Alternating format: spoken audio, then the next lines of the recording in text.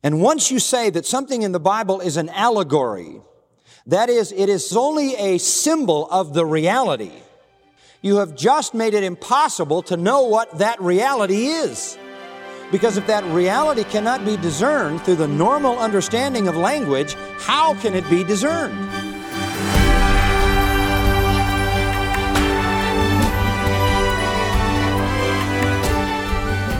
Welcome to Grace to You with John MacArthur. I'm your host, Phil Johnson.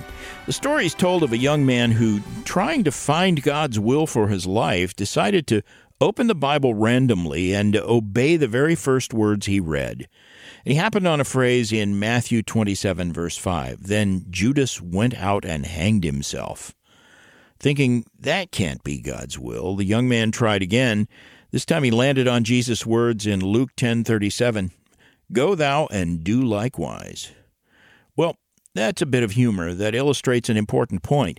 Every passage of Scripture has one specific meaning, and yet often multiple meanings are recklessly forced where they don't belong, with profound consequences. John MacArthur helps you avoid errors like that today as he continues a foundational study called How to Get the Most from God's Word. And now with the lesson, here's John. Well, we are continuing in our series on how to study the Bible or how to get the most out of your Bible. Now let's just talk about some basic things that are necessary. To understand the Scripture, the first thing you have to do is read the Bible. So to be a student of the Bible, first of all, is to grasp the sweep of Scripture by repetitious reading. Now let's go to a second feature, and that is to interpret the Bible. And we'll have to spend a little time on this. Now you've read it, and hopefully, as you've read it, you've kept a little bit of a log of the things that interest you, and you're going to spend some extra time each week going back to some of those issues that you wrote down because you didn't understand them. And this is what I've done through the years. Those things that I don't understand become the priority list for my own personal study in depth. Again, this has to go beyond devotions and just sort of reading the Bible as a little bit of a daily exercise for 15 minutes and then reading another passage the next day and another one and never really understanding the depth of what you read is not life-changing. It's sort of like popping one aspirin a day. You know, it may have a little bit of effect in the long run, but it's not going to change your life. The Ethiopian eunuch was asked the question, do you understand what you're reading? To which he replied, to Philip's question, how can I except some man should what? Should guide me. I have to have some help. I'm reading it, but I'm not sure I really understand. And that's going to be true as you study the Bible. That's why when you go back to Nehemiah, go back for a minute to Nehemiah chapter 8. In Nehemiah chapter 8, the Word of God had been found, and Ezra, the scribe, read the Word of God to the people. Verse 1, they all gathered as one man at the square, which was in front of the water gate. They asked Ezra the scribe to bring the book of the law of Moses, which the Lord had given to Israel. Ezra the priest brought the law before the assembly of men, women, and all who could listen with understanding on the first day of the 7th month. And he read from it before the square, which was in front of the water gate, from early morning until midday, in the presence of men and women, those who could understand, and all the people were attentive to the book of the law. Now, they were there for at least 6 hours, standing in the open square, listening to 6 hours of Bible reading. That tells me they had an attention span that our culture doesn't know anything about. And they were attentive the whole time. And Ezra the scribe stood at a wooden podium. That's where these came from, I guess, these pulpits, which they had made for the purpose. And beside him stood Mattathiah, Shema, Ananiah, and the rest. Verse 5, and Ezra opened the book in the sight of all the people, for he was standing above all the people, and when he opened it, all the people stood up. So they stood up for 6 hours in the open square and listened to him read.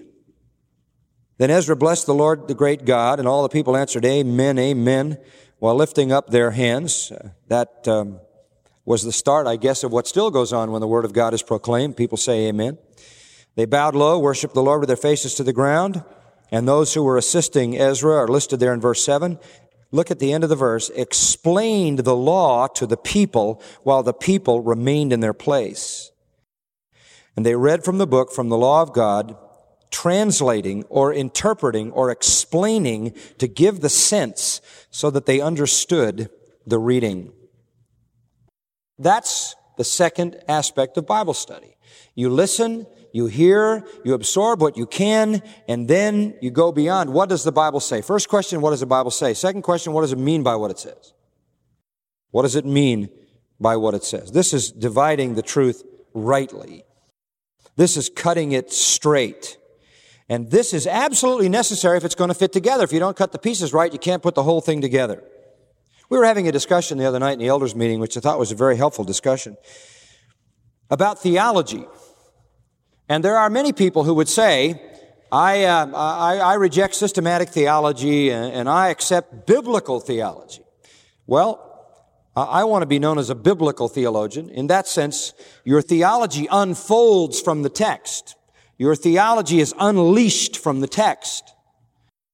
Your theology rises from the text of Scripture. You don't want to develop a system of theology and then impose it like a grid on the Bible. You want to be a biblical theologian. And that is to say that the theology arises out of the text. It arises out of the very verses themselves. But, listen very carefully, that is not in conflict with systematic theology. It may be in conflict with the classic concept of dogmatic theology, which is an ecclesiastical theological system imposed upon the Bible and people. It may be in conflict with dogmatic theology, which is a technical term for that. But it is not in conflict with systematic theology. I'll tell you what I mean. When you have gone through the Bible and it has yielded all of its truth and it has said everything God wants to say, when you're done, that will be a perfect, flawless, non-contradictory system of truth. It has to be systematic because God is a God of absolute order. It is simplistic to say you reject systematic theology. You can't say that. You can say I reject an non-biblical theological grid or dogmatic theology developed by some ecclesiastics or some people or some person and imposed upon the Scripture. But when you have done all your work on biblical theology, what it yields is a perfect, harmonious, ordered theology with no contradictions, which is what a perfect system is. Achieving and accomplishing everything that is perfectly reflective of the nature of God. So we're trying to come to such a clear and comprehensive and complete understanding of what the Bible teaches from Genesis to Revelation that we can say, here it is in its perfect order and perfect harmony, perfect interrelation, without contradiction. In that sense, we acknowledge systematic theology. It is not the interpreter of Scripture, but it is the result of a proper interpretation of Scripture. When you go to the Word of God with the exegetical tools, with an expositional approach, and it yields its truth, in the end, it will be perfectly harmonious. And that's part also of believing in what we call analogia scriptura. That is to say, the Scripture is consistent within itself, analogous to itself, and non-contradictory in any sense. There are mysteries, yes, we don't understand. There are things that are apparently contradictory to us, but they are not in reality contradictory at all. Because God is a God of order, not a God of confusion.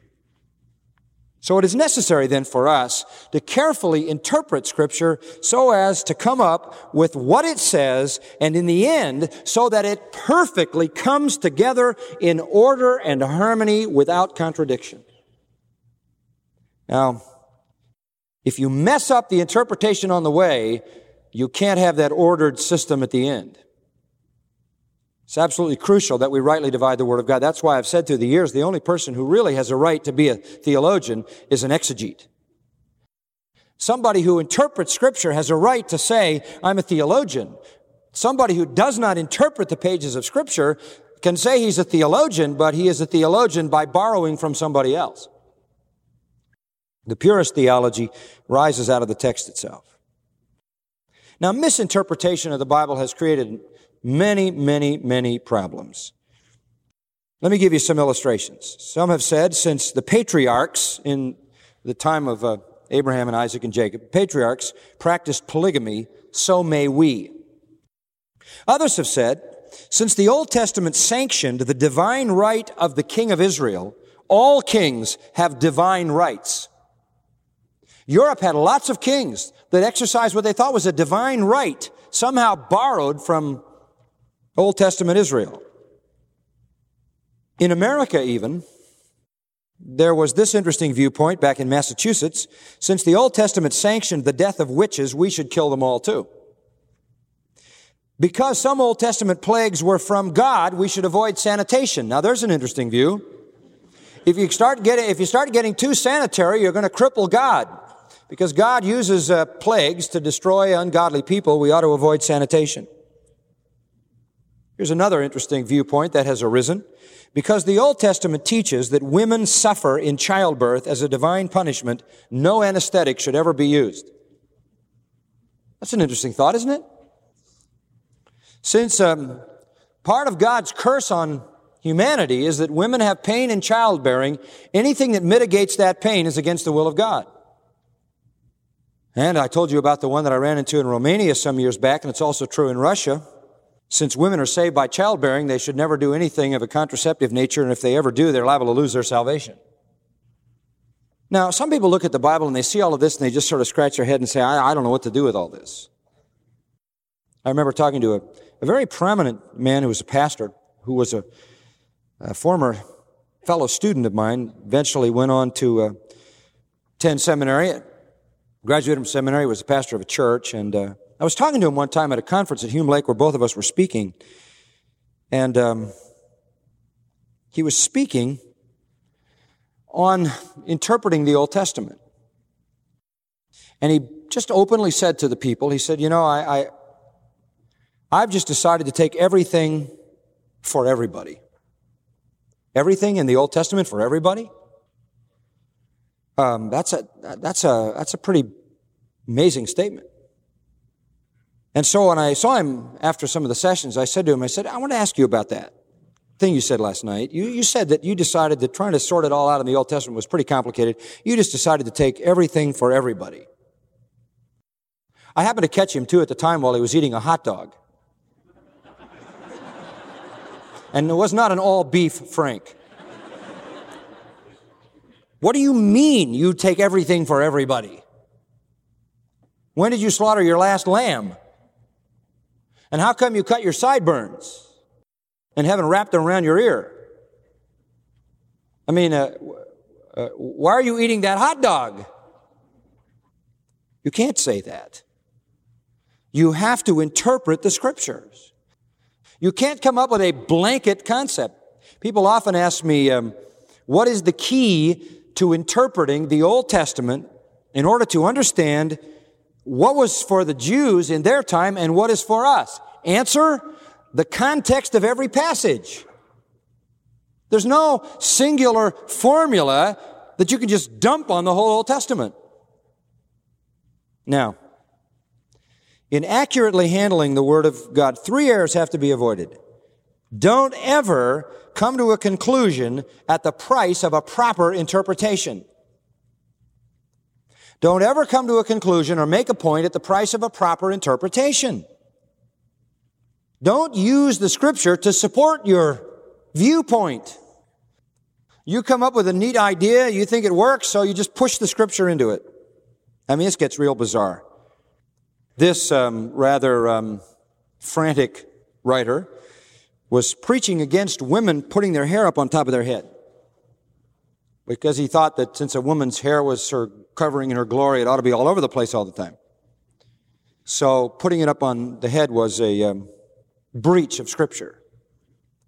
And supposedly the verse used was found in Matthew 24. Top knot, come down. Now you know the verse, don't you?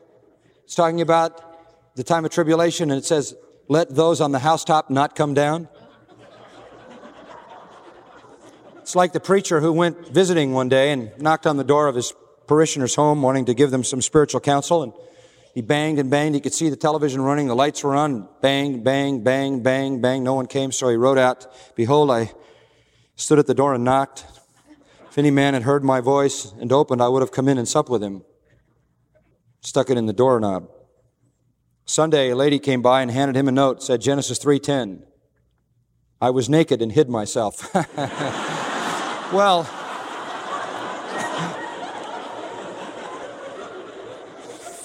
I suppose there are such bizarre uses of Scripture. That's a bizarre way to illustrate the point. Scripture gets clumsily used, that's one thing. Scripture gets inappropriately used. Scripture gets manipulated.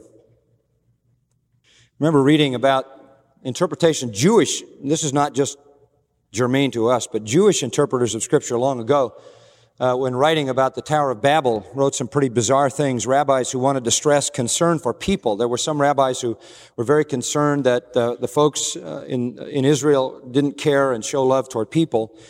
And so they took the story of the Tower of Babel, and they said that the reason God changed all the languages and scattered the nations all over the earth was because, you remember about them building this tower, and they were building it higher and higher and higher, and the rabbis concocted this amazing story about guys who were the hod carriers, who had to carry the mortar and the bricks clear to the top, and as the thing got higher, they had to go higher and walk up the scaffolding higher and higher and higher. And according to this rabbinical insight, many of them fell off the scaffolding and died.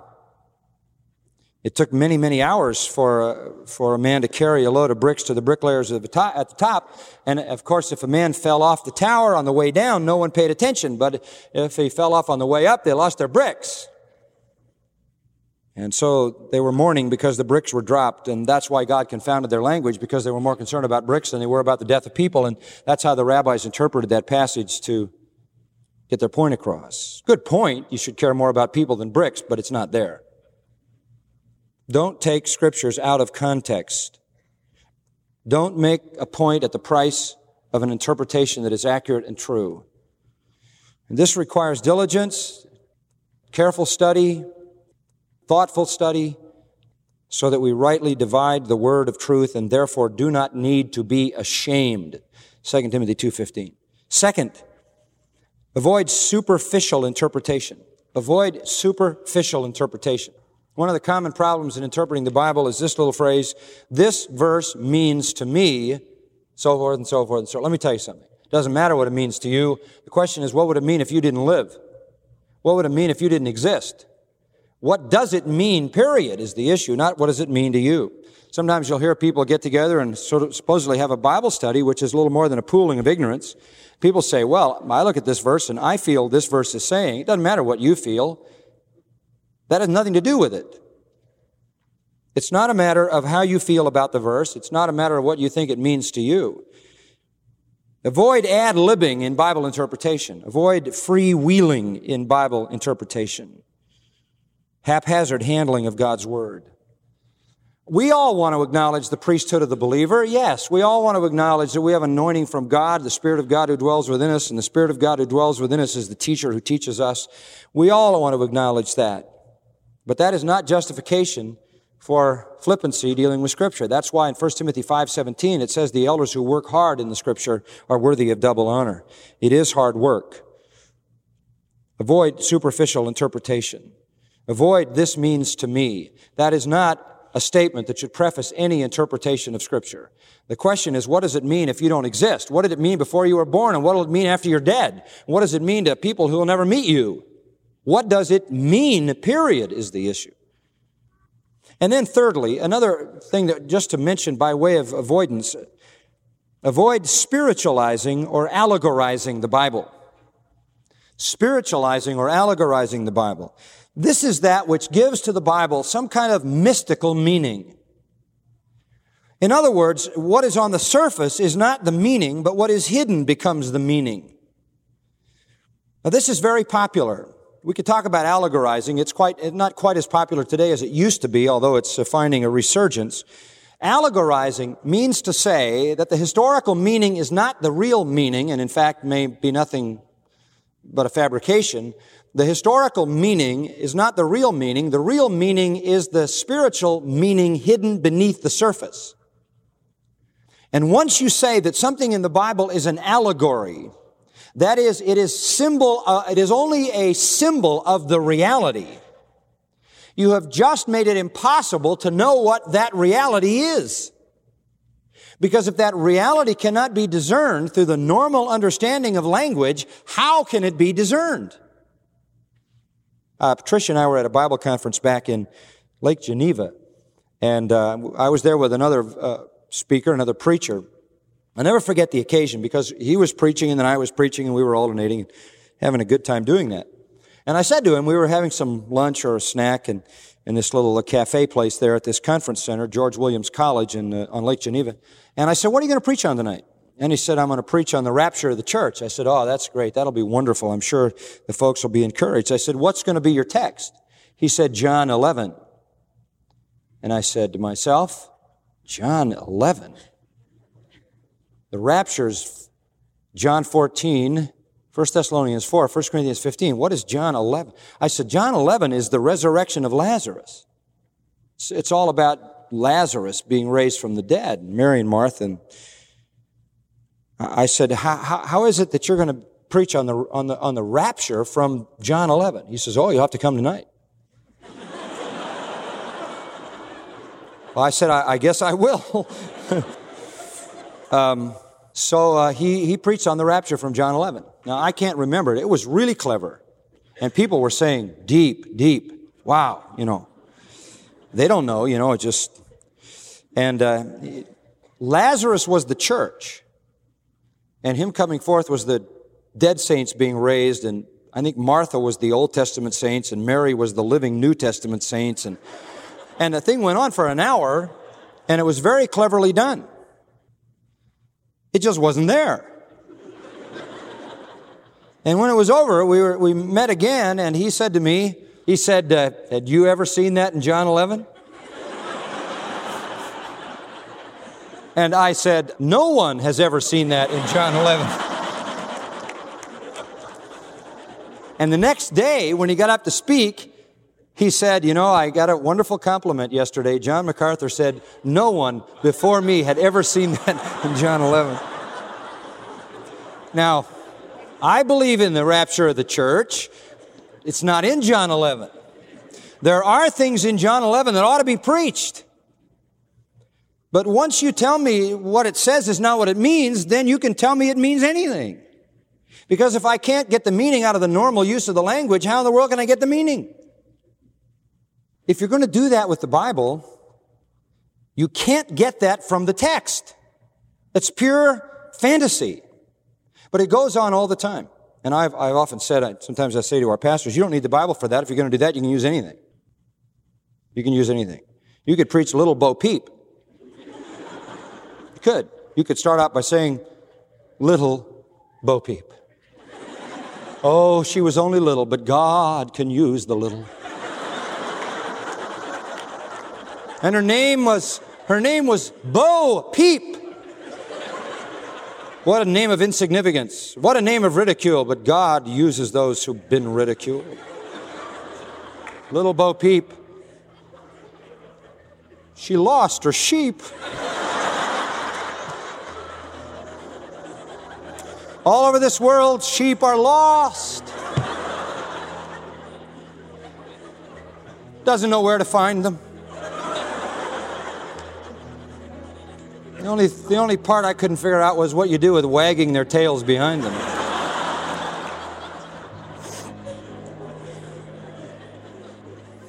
It's a very dangerous thing to allegorize or spiritualize Scripture. What it means is what it says, when rightly understood in its historic context.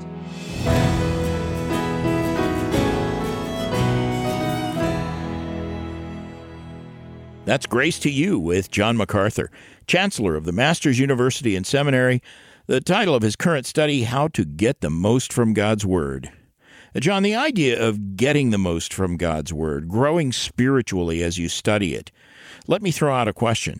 When you talk about Scripture transforming the life of a Christian, what specifically is going on there? What are the mechanics? What is it about studying the Word that actually transforms us? Well, behavior and conduct is a product of thinking. As a man thinks in his heart, the Bible says, so is he. Out of the heart flow the issues of life. So guard your heart. And that's referring to your mind, your capacity to think and reason. So if you want to transform a life, you have to change how the person thinks. People without God think through the prism of the lust of the flesh, the lust of the eyes, and the pride of life. And that filter, that sort of default filter, is in every human being. We're all sinners. We're all incapable of overpowering our sin, of living righteously. There's none righteous, no, not one, says Scripture. So because of sin dominating someone's life, their thinking is wrong. That's why the New Testament says, be renewed in the spirit of your mind. So the answer to the question is this: you can only change behavior, you can only see transformed lives when you see transformed minds. And the mind has to then hear truth and receive that truth, and that is what happens with the teaching of the Word of God. Grace to You is doing exactly that, unleashing God's truth one verse at a time through every possible avenue: books, television, internet, and of course right here on radio. And we are trying to change how people think. And this is consistent with what the Apostle Paul said in 2 Corinthians. The warfare that we are engaged in is crushing every idea raised up against the knowledge of God. Any ungodly idea has to be destroyed by the truth and replaced by the truth. That's what ministry is, and that's the key to sanctification. It all starts in your mind, thinking biblically. That's right. And friend, just one of the ways Grace to You helps people like you have the mind of Christ is through our website, gty.org. You'll find thousands of resources there that you can use free of charge. So contact us today. At gty.org, you can read helpful blog articles on trends affecting the church, or you can read daily devotionals. You'll find more than 3,500 sermons from John MacArthur's Bible teaching ministry, all of it free to download in MP3 and transcript format. Whatever your spiritual need, you're sure to find something that will strengthen and encourage you. Our website again, gty.org. And as we approach the last 2 months of the year, just a reminder that much of our annual budget is met by gifts we receive during November and December. Your year-end support helps keep verse-by-verse teaching on the radio in your community and in communities around the world. It also allows us to distribute thousands of free books and other resources by mail each month, as well as to maintain our website with its thousands of sermon downloads and much more. To express your support, call 800-55-GRACE. That number again, 800-55-GRACE, or give at our website, gty.org. Now for John MacArthur, I'm Phil Johnson. Be sure to watch Grace to You television Sundays on DirecTV Channel 378, or you can watch anytime on gty.org. And be back tomorrow for another half hour of unleashing God's truth one verse at a time on Grace to You.